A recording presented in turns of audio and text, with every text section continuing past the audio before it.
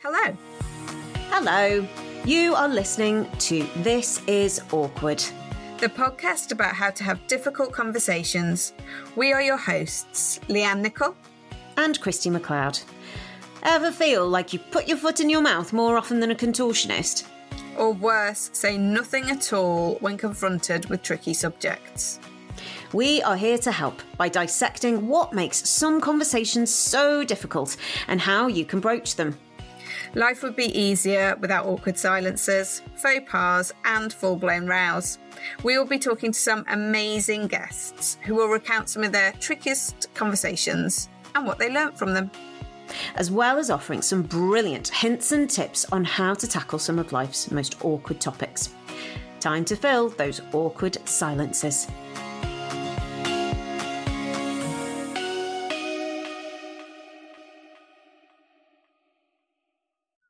The subject we'll be talking about in this episode is miscarriage, which some listeners may find triggering.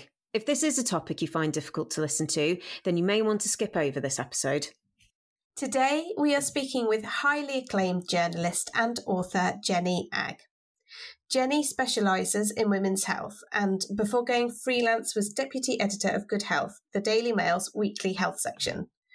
Earlier this year, Jenny released her fantastic book, Life Almost: Miscarriage, Misconceptions, and a search for answers from the brink of motherhood. The book is incredibly moving and, as part memoir, part scientific investigation, charts Jenny's own motherhood journey, whilst looking at why we as a society view miscarriage in the way that we do. Thank you so much for joining us, Jenny. Oh, thank you, Jenny. Oh, thank you for having me. No, thank you so much. We're really grateful to you for coming to talk about this subject. So, before we get into the questions, I thought it'd be useful to just give a little bit of background. Figures vary from source to source, but Tommy's, the Pregnancy Research and Information Charity, estimates that around 1 in 5 pregnancies ends in miscarriage, and that around 1 in 100 women in the UK experience recurrent miscarriages, which is 3 miscarriages or more in a row. That is such a lot of people being affected by this, yet as a conversation topic, miscarriage so often still remains painfully taboo, doesn't it? And I just wonder, Jenny, why do you think that is? Oh, it's such a good question, because I think in lots of, and this is something I try to answer really with the book, because I think it is quite complex. And I think particularly at the moment, I think there's almost an illusion of openness or increased openness, whereas I think the reality for lots of people is that they still feel like they can't talk about it or can only talk about it in certain circumstances. And I think because it's something to do with reproductive health, and also it intersects with grief and trying to conceive, which is generally a process that is kept quite secretive. I think the workplace, the modern workplace, has a big part to play in keeping it out of view and not talked about still. I think it's all those things really. And, you know, it's a difficult experience, and difficult, painful experiences and sometimes traumatic experiences can, you know, we shut down and it's hard to talk about. And so that kind of keeps that cycle of taboo going, I think. You've mentioned in the book about how there is this kind of veneer of openness and kind of acceptability when there's celebrities, and really, you know, well-known celebrities like the Duchess of Sussex, Meghan Markle, and Michelle Obama, Christy Teigen. They're all talking about pregnancy and baby loss, and there's a lot of people who do the blogs and journals online, but that openness doesn't yet translate to everyday lives. I know from my own experiences that people still really struggle with these conversations, and yet it is in the media and it is in our consciousness quite a lot. Why do you think there's that divide between what is happening kind of in public life and in personal life when it comes to having these conversations around pregnancy loss? Oh, it's such a good question. Oh, again, I mean, this is the crux of it, isn't it? And I think often those stories are, I think they're often like not numerous factors for why you, and I kind of think about this in relation to my own story, and kind of why I feel I can be relatively open and have been. You know, I started writing about miscarriage right from the start, really. And I think part of that is I was a journalist, and I think you have a little bit more, it's kind of part of the job, isn't it? Like everything is copy. And also then I was self-employed. So that was that freed me up a lot in terms of not having to disclose to your employer or kind of manage that relationship, or kind of, yeah. And, I had a very positive experience in terms of how I was treated in the workplace, which I know is not the case for everybody. But even so, it does give you a bit more license to be more open about what your next move is and what tests you're having, and when, if you're trying to conceive. And I would absolutely agree with that. I've seen recently on social media with Pregnant Then Screwed, talking about how women are facing discrimination when they're talking about fertility issues. Yeah, I mean, it's brilliant that conversation is happening now. I think that I like fertility treatment in the workplace, and there's kind of a bit of discussion about miscarriage leave as well. And I know there's an effort to bring in some kind of statutory leave after pregnancy loss, which would be a very good kind of step, I guess. Yeah, so I think that all plays a part, really. And I think often something that is perhaps missing when we see kind of stories in the mainstream of people sharing their stories, they're often told from a place of someone's gone on to have a baby, they've gone on to have children, and so it's almost like that's a kind of a safe place to speak about miscarriage from. Whereas when I'm coming back to what you were saying about how this translates to everyday conversations, I think that moment when you have had a miscarriage and perhaps you don't have children yet, or you don't have the longed for second or third child, when you're still living in that uncertainty, I think people really struggle to know what to say. And that, I think, is where a lot of the well-intentioned but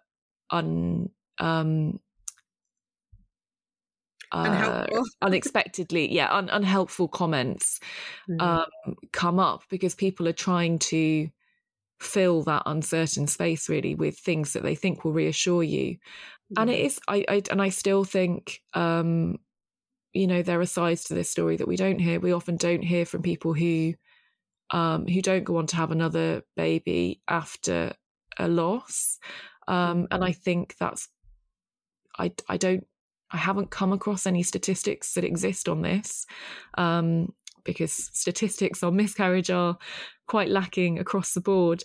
Perhaps we'll come on to that. But I think a very common experience, logically, is that for a lot of women, a miscarriage is perhaps their last experience of pregnancy. We know that miscarriage becomes more likely as you get older. Reading that in your book, that really kind of skewered me a little. That could be somebody's last experience. That's not something I've really seen in the mainstream, in the public. I mean, we're very uncomfortable with that. I think that things don't work out, that there isn't a. Yeah, exactly.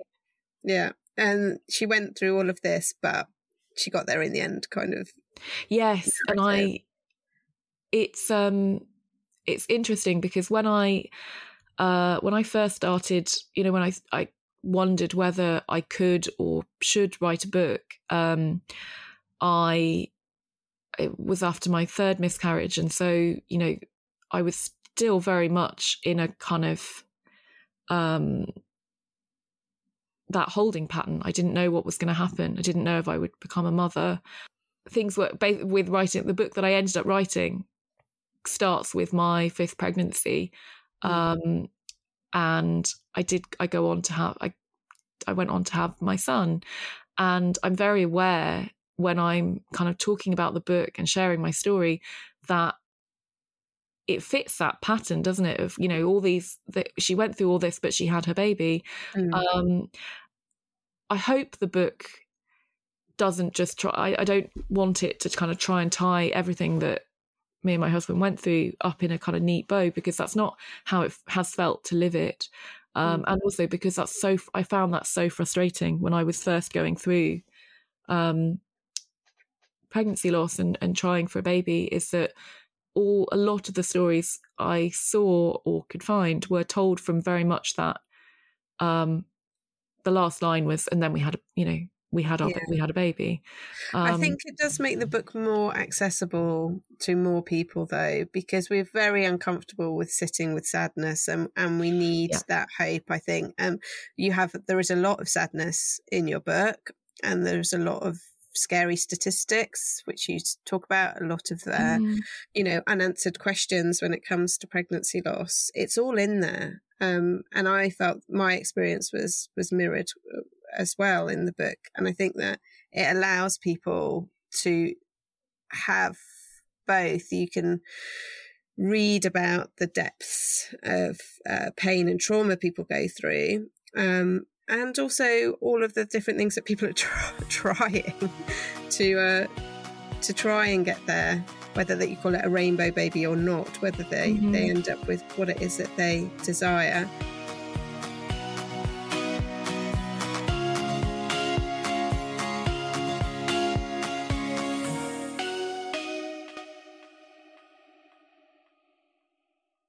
You describe in your book how miscarriages sit in the centre of a Venn diagram of things that make us uncomfortable: sex, death, and periods. I just thought that was just on the money. Thank you. Yeah, I was quite pleased with that one.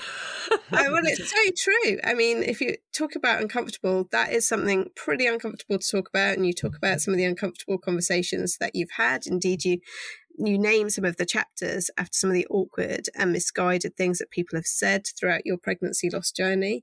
From my own experiences, I know how important language is, and I know how much certain phrases and conversations stick around, and they can stick around for a really long time and just come to you in the middle of the night years later, you know, whether you have then gone on to have a pregnancy where you can bring your baby home. Those phrases do stay with you. So what are some of the conversations around this that have really stuck with you? The one that really sticks in my mind, and it wasn't, you know, it wasn't an unkind conversation, but I really remember being told after our first miscarriage, I think I got a few of those things that people say, like one after the other, which is, you know, it's just one of those things. It's very common, you know, it happens to lots of women, I think, was the sort of, I remember being kind of learning all that almost in one go, and being really, really taken aback by it, because at that point, I didn't have any idea really. And I think the reason I say that conversation, which was, you know, that was with the midwife who diagnosed our first miscarriage, or confirmed the miscarriage, I should say, is because I think that thread comes back constantly to me. This kind of fear that I'm just making too much of a fuss, whether that's in kind of needing people to make space for that experience, or kind of like in my personal life, and whether kind of, you know, not finding certain things difficult, or then, you know, the fact that I have written a book about this, the fact that I continue to talk about the book, and, you know, to really try to keep this topic to kind of keep a little bit, to try and keep that pressure on to improve things. And like, so, you know, that it's really become that critical voice in my head that, you know, oh, this happens to loads of women. Do you think you're the first woman? Yeah, do you think you're the first woman ever to have a miscarriage, kind of thing? It's like, well, no, no, I don't.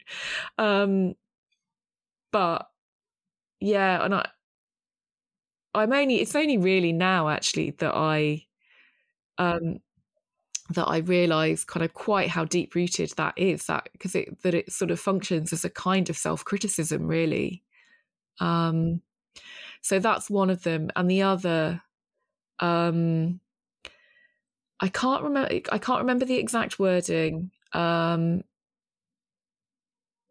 it was an idea that I think what was said was, this baby wasn't meant for you. This wasn't, or I don't know whether there was a sort of a religious element thrown in there, that wasn't your baby. And it wasn't meant in a it wasn't meant in a kind of a biological sense. It was meant as like, this wasn't spiritually, this was not the child that was meant for you.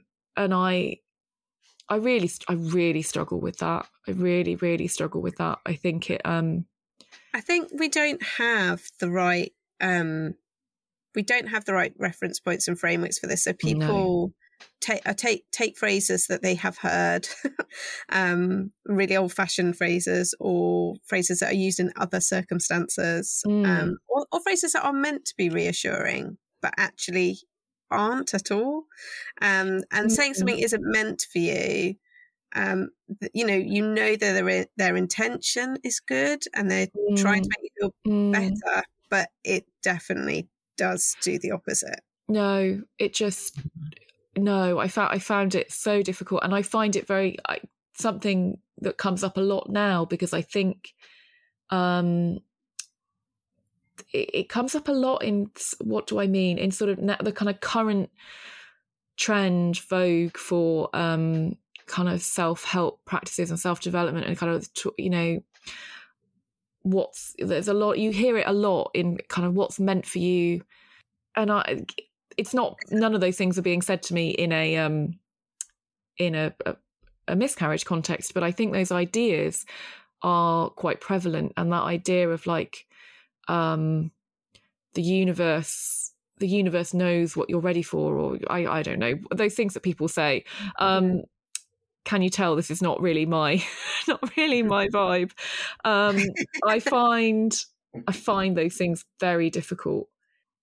I think there are some quite flippant phrases bandied around, clunky medical phrases and flippant phrases from people, and it's not really their fault. It's because this is so, like you say, is this Venn diagram of things that are uncomfortable, and people grasp for phrases that they have heard their parents use or grandparents use. Or I haven't personally experienced pregnancy loss, but in one of my other jobs, I spent a lot of time hearing stories about people who had experienced pregnancy loss. And so all of this sounds very, very familiar. And what you were saying, Leanne, about these very old-fashioned phrases that we hear time and time again that just are not in any way helpful. But I just wonder, Jenny, from your own experiences, and Leanne, from your experiences as well, and from the research that went into the book, do you think there's, as well as this element of just clawing for something to say in place of nothing, do you think as well that there's an element of people trying to problem solve? Yeah, I do.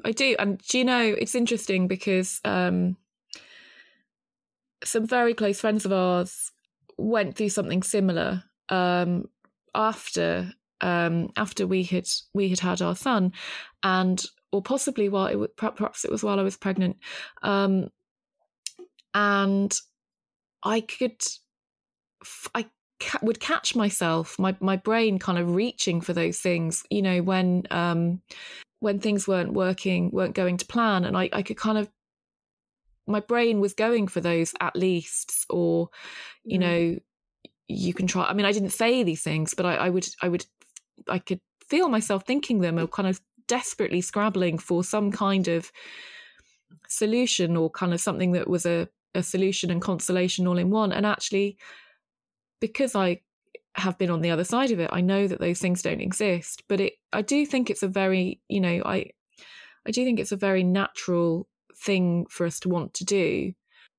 I would never want, and I mean this, you know, the subject of this whole podcast, which is so helpful, I would never want people to avoid the subject altogether because they're afraid of saying the perfect thing. I mean, again, that's such a natural thing, isn't it, with grief? And I still find myself doing it. And, you know, have sent messages apologising for not messaging sooner because I was trying to find the perfect thing to say. Yeah. When, of course, the perfect thing doesn't exist.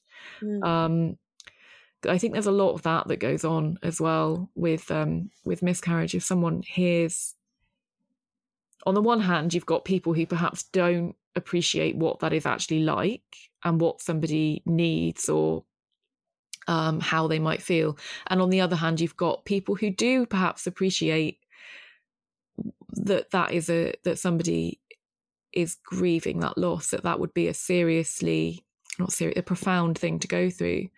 And then because they're aware of that, they don't want to get it wrong, and that, I think, can lead to saying nothing.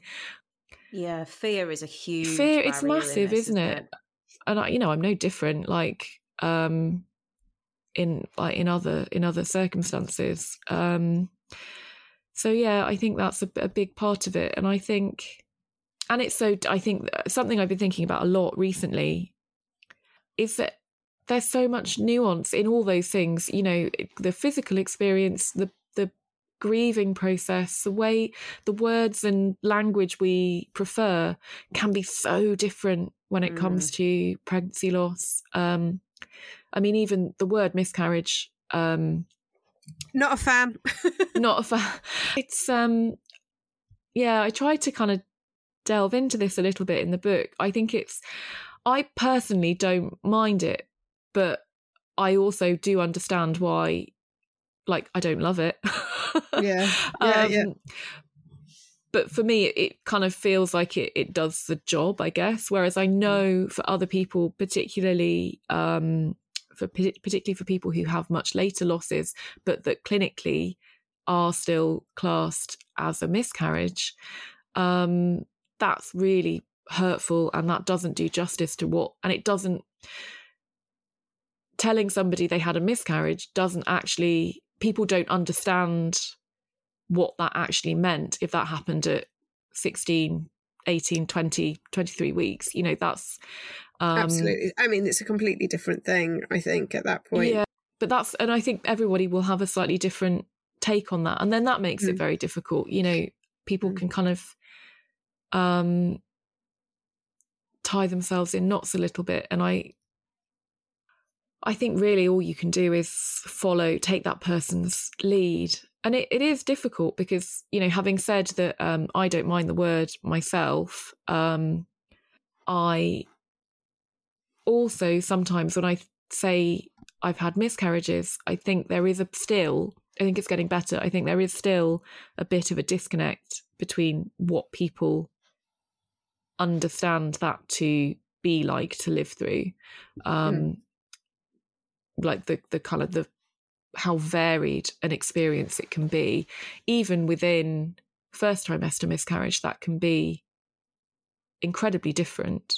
Absolutely. I think the celebrities and people like yourself who are explaining to people what it can feel like physically, and it can be so physically traumatic even in the first trimester, and emotionally, I think that does help. It's not quite filtering through yet, but the knowledge is there, so the language and the reactions might not be keeping up, but the knowledge is broadening, and that's really helpful. Actually, I think that point around that we talked about earlier with the statistics, and you said, Jenny, about this point around how many people are affected by miscarriage, that then sometimes when people are scratching for those terms to use and they say things, I wonder if the fact that it is happening to so many people makes it sort of almost lessens people's grief, if that makes sense. The perception, it lessens people's perception of the grief and the heartache that people are experiencing. Yeah, I think that's really true. I think that's a big part of it. And I, going back to that first conversation I had, I remember very clearly the thought that went through my head. I mean, this is, in the hours after kind of really knowing that the pregnancy wasn't going to continue, and the kind of weight of that, and we were devastated, and then kind of in those first moments to hear and learn, oh, it happens all the time, it's really common. Yeah, it's like I'm not allowed to feel this way. I need to just, and that's very difficult then to open yourself up to. If you're telling somebody, there is that fear of rejection, and that they will tell you, oh yeah, it's really common. And like sometimes people tell you that in that, like, because they're trying to be empathetic, they're trying to kind of share, and that is kind of, they'll say, oh yeah, I know it happened to our friends, it happened to my wife, it happened to, and that is that's a sort of kernel of comfort in there, I think. But when there is just this idea that it happens to lots of people, it can almost be heard as you just need to get on with it. It's not a big deal, I guess. It's it risks, the subtext potentially risks being there. And because, then of course the practical side of it is we do as a society treat it as if it is no big deal. While like there have been small improvements and the conversation is kind of moving on a little bit compared to when I had my first miscarriage, certainly. But you're not really given any follow-up care a lot of the time. You won't be tested for anything, or kind of there won't be any kind of investigations as to why it happened until you've had 3 miscarriages, and that's kind of best case scenario. Perhaps your workplace doesn't have it in their HR policy. You just don't really have a framework for anything about this experience. And unless you've perhaps had close friends go through it who have shared those things. But yeah, I think on a societal level, everything does very much give you that impression of this is no big deal. You are expected to handle this on your own. And I guess the whole not talking about the fact that for most people, there's still this idea that we don't share our pregnancy news until we're 3 months in. Yeah.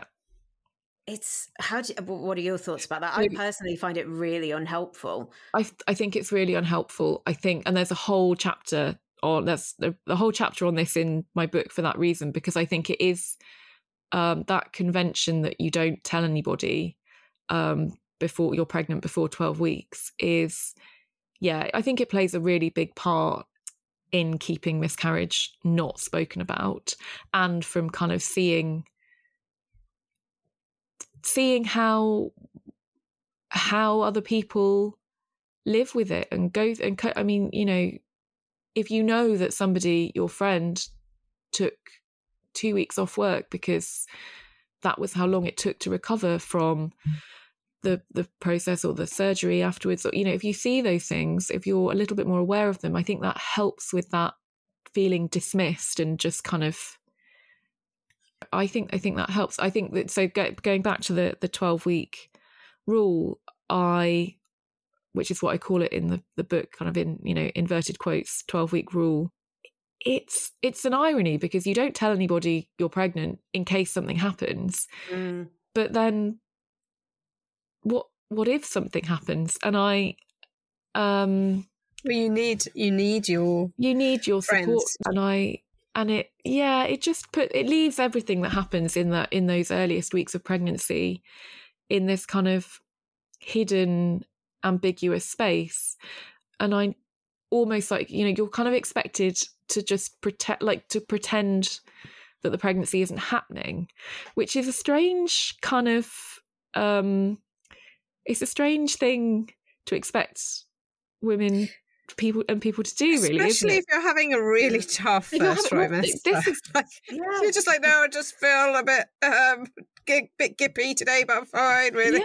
And so people are guessing normally anyway. People probably, she hasn't had a drink or whatever. Anyway, it's very peculiar and it feels really antiquated, doesn't it? It is. And it is a very strange thing. And I feel like I didn't, and this is almost the more pregnancies I've had, and having now also had one full-term pregnancy, I can kind of say that, actually that from that first trimester, and I didn't have,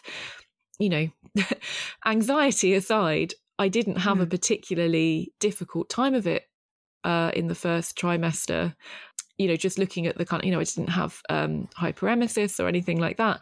But that first, it's huge, and the impact on your body and the way you feel, and you're just expected to pretend it's not happening, and you have to take all of that kind of it's emotional seen as bad luck, isn't it? Yeah, and that's the thing, isn't it? That's the really like you're tempting fate. And I definitely as I've said, I've been through recurrent miscarriage, and the first couple of miscarriages after the first one, I still did keep quite stum early on because I was scared of spooking things.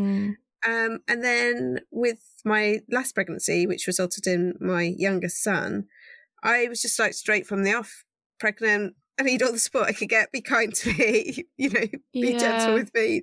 I kind of needed everyone to know so that I could get through that first trimester, because it's so hard when you're riddled with anxiety. It is really hard. It is really hard. And I was the opposite. I think intellectually, I think it would be really helpful if we were all more open about, about the first being pregnant, but by my fourth, and basically with every pregnancy, we told fewer people, and we didn't tell very many people the first time around either, because we were still kind of playing along, and it really did feel like playing along. It felt like a bit of it's just a sort of fun tradition, and because we weren't really given very much information on miscarriage, and we didn't know anybody, or at least we thought we didn't know anybody who'd had a miscarriage, we didn't really entertain the possibility that anything would happen. And then obviously that was very different going into the second pregnancy. And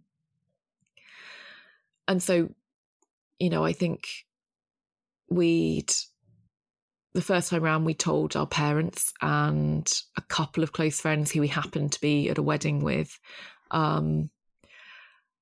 And I think I was at a party for my mum's birthday, and I told her, her friends had guessed. So, but then the second time it was just my mum and two friends we happened to see. And then the list just got smaller and smaller each time.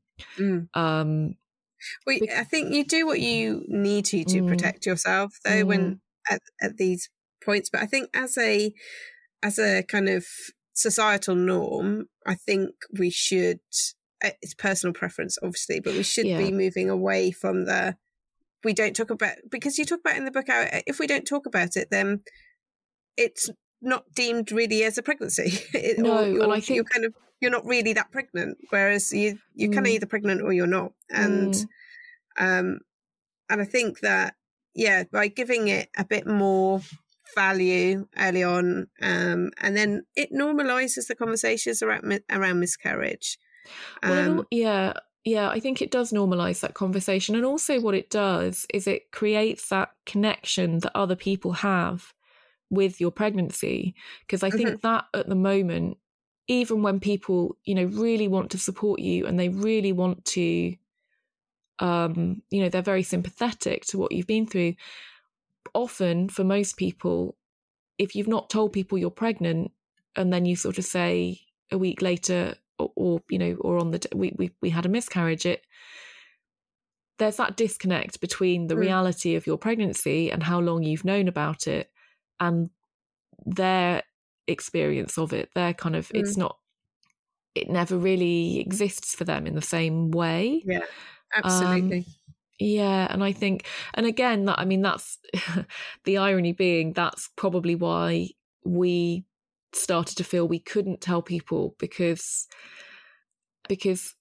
it felt like it just felt like too much expectation on like anxiety to carry on behalf of other people, which is I think that's totally valid as well. It's really it's complicated. It is complicated. It is, isn't it? It's so hard to find that balance, because it's interesting hearing both of you talking about your own different approaches to this, and I guess the real difficulty is that you don't know what your boundaries are and what your needs are until you're in that situation as well, and you're going through it and you're sort of in the eye of the storm. And it kind of, it really highlights this point. And Jenny, you mentioned it earlier about it's such an individual thing, and how people need support is different. And actually, I guess that then leads on to this question around, with this podcast, we always want to give people tangible suggestions and ideas as to how they might, go about these difficult conversations if they find themselves in that situation. So in light of everything that we've talked about, if there is anyone listening who knows that they need to or wants to offer support to someone who's been affected by miscarriage, and within that, obviously, we're talking about partners as well, not just the person who is pregnant, how would you suggest they might tackle these conversations, and is there anything to avoid? I think the thing I always say is that it's better to the first thing is to acknowledge it in some way. If they've if they have shared that this has happened to them, it's don't ignore it. It's better to say something than nothing. Like within it's generally better to say something than nothing. Send a note or a card, or I think steering away from things that could be interpreted as dismissive. And I think perhaps, like with all grief, I think there is a little bit of an acceptance that you're probably not going to say the right thing. Like there is no perfect magic thing that is going to make it all better. And like that is hard. I know we all really struggle with that. I wonder if that comes back to the natural instinct for people to want to fix things that actually you can't fix. I think really just sort of perhaps an invitation to listen, to say, if you ever want to talk about this, or something that I've always really appreciated is when a friend has said, if you would like to get together, and not talk about it, and like kind of that's quite personally sometimes what I needed wasn't necessarily a chance to kind of open up about it. It was, I needed company, but I needed like with somebody who knew what was going on, but I just needed to, I don't know, go for a coffee or go and see a silly film or go for a walk and talk about anything but really. It was, but something about doing that with somebody who knows full well what you're going through is really powerful and really comforting. So I mean that was always helpful for me. think that's really helpful. It's not somebody's job to take away the pain. No. They can't. They can't do that. It's enough to acknowledge the pain, and it's either acknowledge the pain and work through it with somebody by having those conversations, especially if you've experienced it yourself, or like you say, acknowledge it and do something that's going to show you care, and that could be bringing food. I always suggest food. Food is always good. For everything. Or just doing something like, say, we can be together and not talk about it. So the point about these conversations is also boundaries and when not to say things, and don't push people if they're not somebody who wants to be open about the ins and outs, whether that's the physical or the kind of emotional fallout of it. So I think that's an important point, Christy, isn't it? That we're talking about difficult conversations, but sometimes there's a point where we need to stop. Yeah. Also, one thing we haven't touched on so much, and in light of all of this, obviously, we're talking about those really close relationships and those people that we lean on for the support in those difficult times. How about for people who are employed, what about those conversations with an employer? Is there anything, again, from your research and your own experiences, any do's and don'ts for somebody who's needing to support an employee, perhaps? Oh, just so from the other way. Yeah. So supporting an employee. So I don't want to kind of get the actual kind of employment law wrong. I think so. It goes both ways. I think not expecting people to be back at their desk the day after, but also not kind of insisting that somebody needs a month off, or if they're saying I want to come back to work. I think it's certainly, I've had it in after different losses, I felt very differently. Sometimes I was not able to go back to work. And I think I had 2, possibly 3 weeks off after one.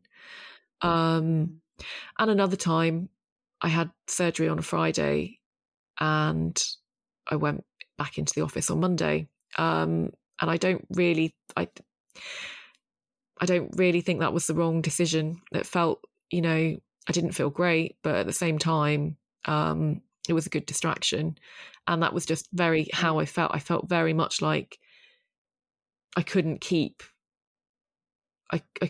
sitting at home. I don't know. It was just how I felt at the time. So I think that awareness that people will need slightly different things, and perhaps asking them, what do you need? And I think, so actually a lot of the conversations around this focus on that initial recovery period. And I think as an employer, and this goes for fertility treatment as well, I think there needs to be a little bit more awareness of things that we do as part of office culture that can be quite difficult for people who've had a miscarriage recently,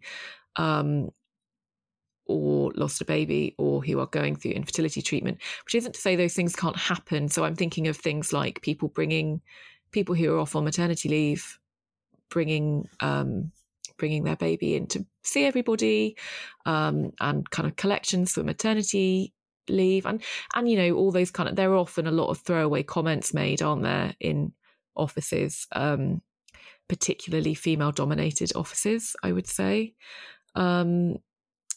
And I think a little bit just keeping those things at the back of your mind. If you know, and it sounds really obvious to me, but I don't know whether it always is.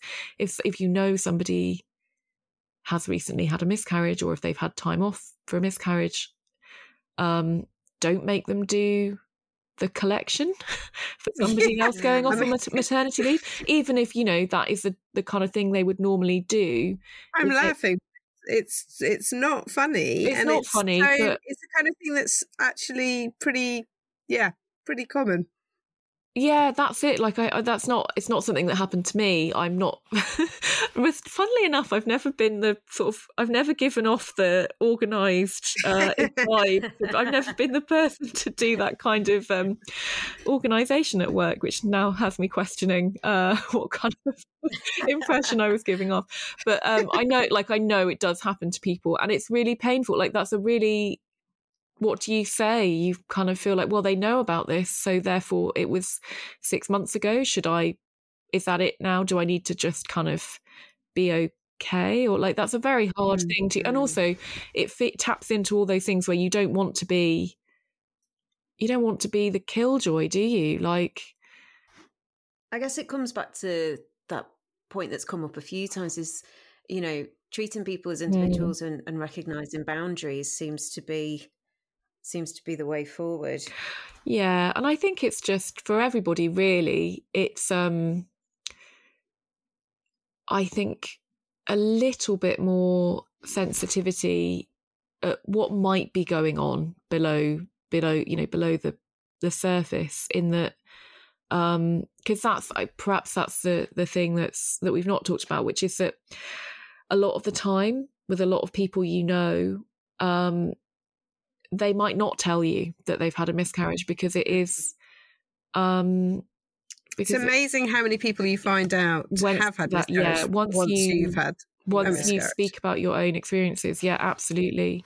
I've been really struck by I don't know who pioneered this, but the baby loss awareness movement and the lighting of a candle and posting it on social media. Oh, was that the Ronald Reagan thing? Well, yeah. So there's the awareness month goes back to the 80s, I think. Right. Yeah, and there's an interesting. It's quite complicated, isn't it? This is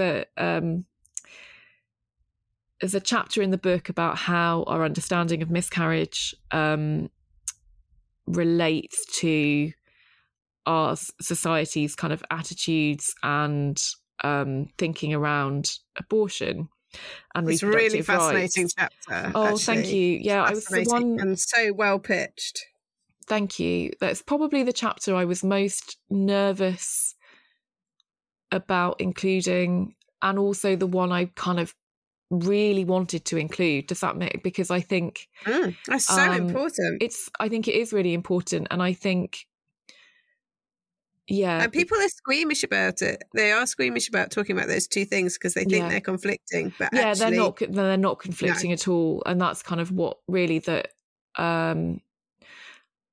that's really what I wanted to convey in that chapter. And because I think, again, this is sort of something I try to talk about from my own experiences, that I really struggled in the early days of, if I was going to talk about grieving a first trimester pregnancy, would people make assumptions about what my politics were, or did that mean I had, and I, as somebody who always has been and is pro-choice, that was a really difficult thing to and that, and as you said, that's not actually a conflict, that's just perhaps could you make that link for us between the 80s and Ronald Reagan and what happened with the baby loss awareness week? Sorry, I will so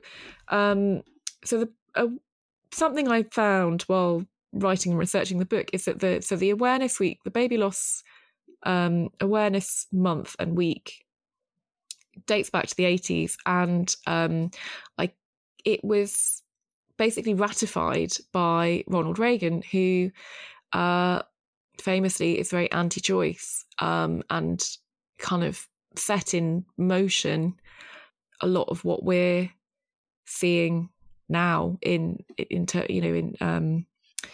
America, and that kind of rollback of reproductive rights. So that I go into a little bit more detail in the book, but that was really kind of uncomfortable for me, really, because I think there is this, because what it really is that your feelings about a wanted pregnancy would be used opportunistically for something that is not we see, and you know, there's so much about these two things that are deeply entwined. And I think actually anybody who is listening, who is really into women's health and abortion rights, would find the book so interesting.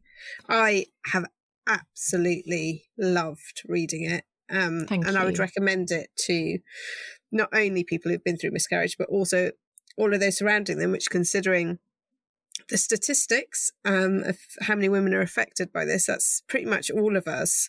So, Jenny, can you tell listeners where they can get a copy of Life Almost? Yes, so it is available pretty much everywhere you would buy books. So Amazon, bookshop.org, Waterstones. Yeah, it's out now.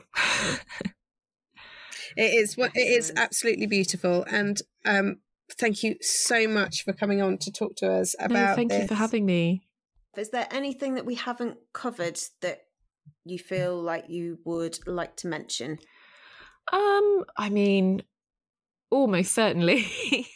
I wrote a whole book and still had lots more to say that came out in the edit. No, it's perhaps not being as afraid of the conversation. It sounds scary, and there are lots of kind of things that assumptions that we might have about miscarriage. But fundamentally, your friend that's just gone through it is still your friend, and they still need to be treated like you would treat them for anything else, really. And I think if you're uncertain what to do, I mean, this perhaps comes up a lot on the podcast for you, but if you're uncertain what to say, ask them, do you want to talk about it? Or what can I do? Or what would help? I think... Don't be afraid to say something. And perhaps this is the final thing, really, is for a long time I felt quite ashamed. Ashamed is probably the right word. That as a health journalist, I really didn't know very much about this at all until it happened to me. And I really struggled with that. And I think sometimes we feel like we have to be experts on everything, don't we? And like, with the best will in the world, you don't have to be. It's okay not to know about this. There are lots of reasons with the way that we care for people who have miscarriages, and we don't record the statistics, and hospitals aren't set up for it, and antenatal care is not set up for it. There are lots of reasons why you don't know very much about miscarriage or what it's like, or it's not really on you. So it's okay, but perhaps try and find out. I've been nodding along. Yeah, I think. Same. So brilliantly put. Thank you. Because it is such a complicated subject, and it's so emotive, and it is fraught with difficulty. And even I've really enjoyed this conversation. I found it so interesting and just loved your insight. Thank you so much. And I'm sure people will take a lot away from this that they can hopefully apply to their own situations. Yeah, thank you. I hope so. Thank you for the opportunity. So that was our conversation with Jenny Agg. Christy, what were your thoughts on that? Gosh, it was a really full and interesting and complex episode, I would say, was my takeaway.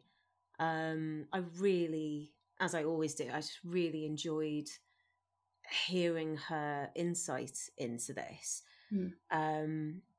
from such a broad perspective. Having obviously, when I say broad, what I mean by that is the fact that she's obviously had so much personal experience herself, but then also having worked on the book, being able to bring so many different facets of what is ultimately an incredibly individual experience. And I really liked that point when we were talking about, why is this such an awkward conversation? Because it clearly still is. It's a massive taboo. And when she said about the Venn diagram of sex, periods, and death, 3 things that definitely make most people pretty uncomfortable when they want to talk about those things. And I thought, that's something that I've not really considered before. And I know for a fact, having not been somebody who's gone through the experience of miscarriage, but having been around people who have, and I know for a fact I can still remember vividly that awful feeling of just not having any idea of what words to use, and then on occasion saying absolutely nothing because of that. And I think actually, having now had this conversation with her, I sort of feel like if the opportunity arises, I would love to go back and try and maybe put that right a little bit. Because it is so hard. And I really hope if anyone else anyone listens to this and has found themselves in the same situation, will now have some anchor points that they can go, oh, actually, here's some do's and don'ts. I'm terrified of saying the wrong thing, but actually, to her point, always say something.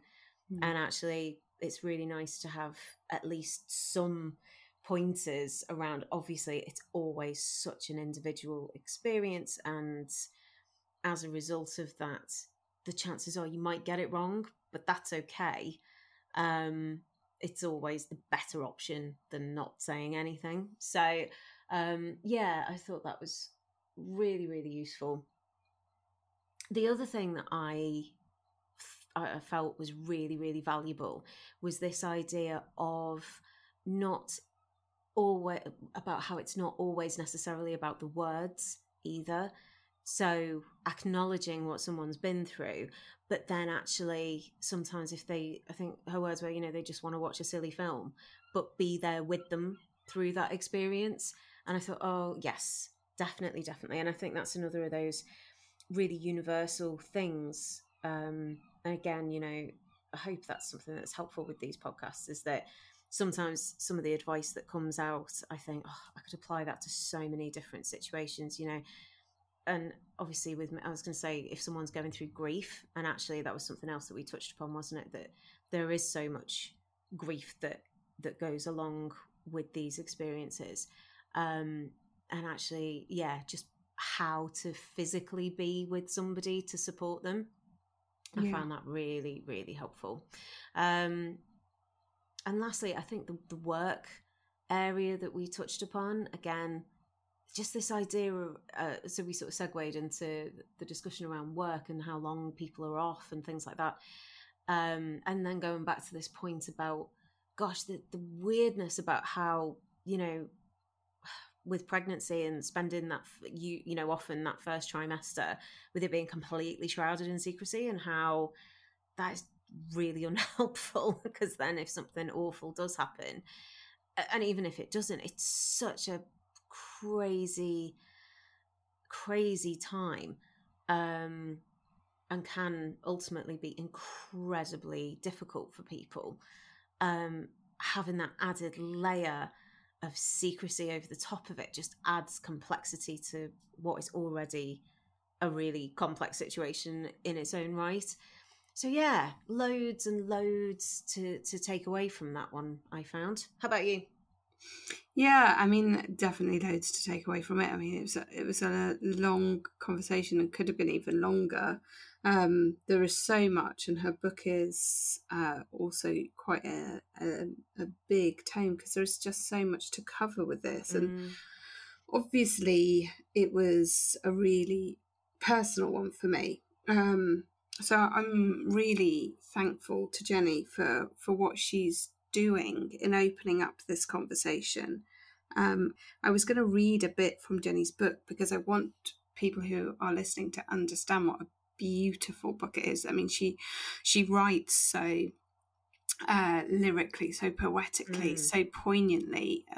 As somebody who's been through this, like, you really do think she is articulating your grief, your yearning, your frustration as you look into this chasm where the research should be. And but I'm not going to read it because it's so personal to her, and I'm really grateful that she has also, in the book, we didn't do it so much in the podcast, but she's really gone into detail on the physicality of a miscarriage. And this is an area that we don't talk about because it is so difficult and so awkward.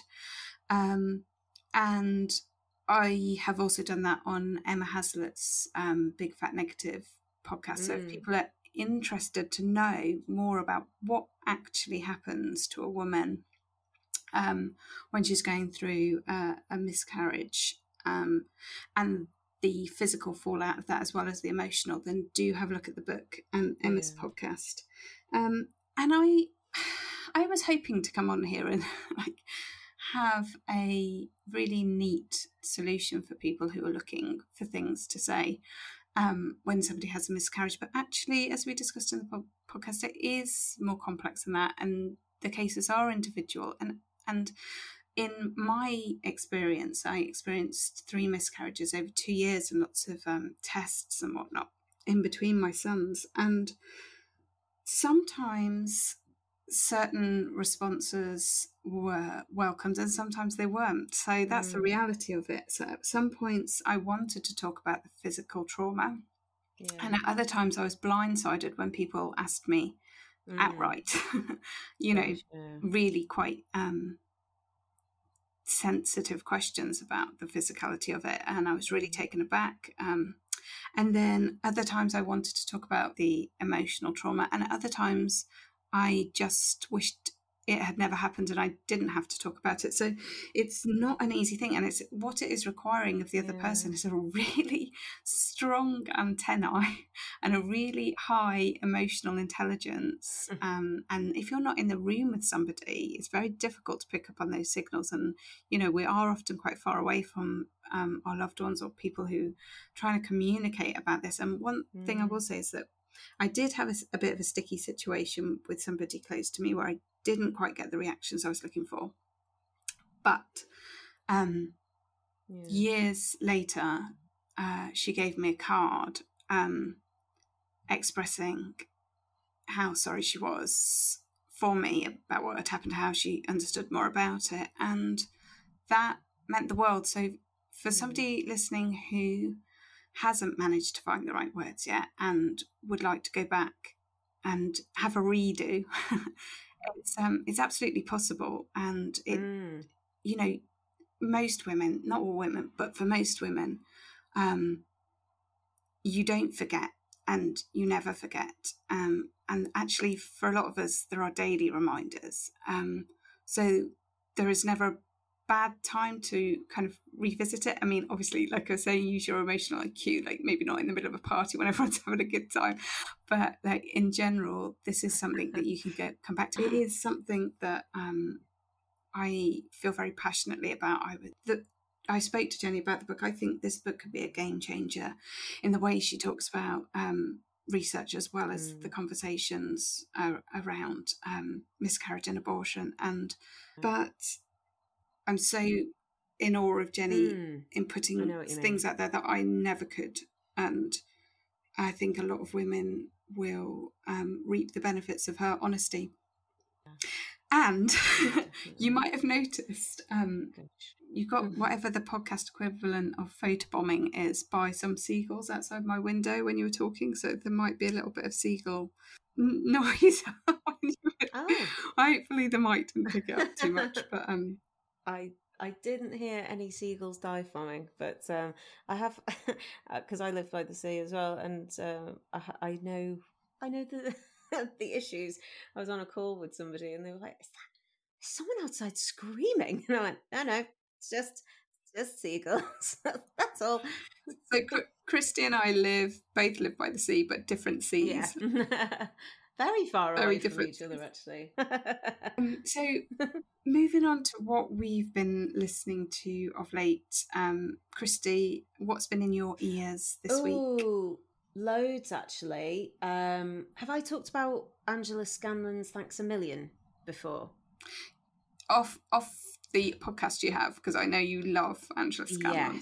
Yes. So, I love her so much. I'm so excited that she's going to have another series out open, and I'm just obsessed. But the podcast is, it's really nice. It's her talking to a variety of guests, one guest per show, just about different elements of thanks. So there's, thanks that got away, where you get the opportunity to talk about, whether it was a teacher that inspired you that then passed away that you weren't able to say how much they inspired you, or, a kind stranger. There's been some quite interesting ones around that kind of theme. And then there's the thank you next as well, the things that people are so happy to get rid of. So it covers loads of ground, but all under this concept of being thankful. So it's really uplifting. And it starts really nicely with, 3 things that people are thankful for. So I find her really fun, and I really like her voice anyway. So yeah. How about you? I have been listening to a couple of very kind of female orientated podcasts. I've been listening to Dirty Mother Pucker. Oh, nice. With Anna Whitehouse and Polly Hazelwood, and that's really good. Just they're a bit lewd, which I like. Love a bit of lewd. Yeah, very funny. And they cover such a wide range, the big things in life and then the really teeny tiny things in life. And Anna Whitehouse is just a really good all-rounder, isn't she, with all the stuff that she does. So I really enjoyed that. And then I've just found one called Bang On It. What's that? And it's these 2 women comedians, actors, and they are hysterical, like LOL, hysterical. And it's really addictive. And yeah, I found myself, I didn't realise I'd listened to 3 episodes. And I was doing various chores around the house, and I was like, oh my God, I'm 3 episodes in. It's just, it's that kind of one where you just keep on listening because they're so funny.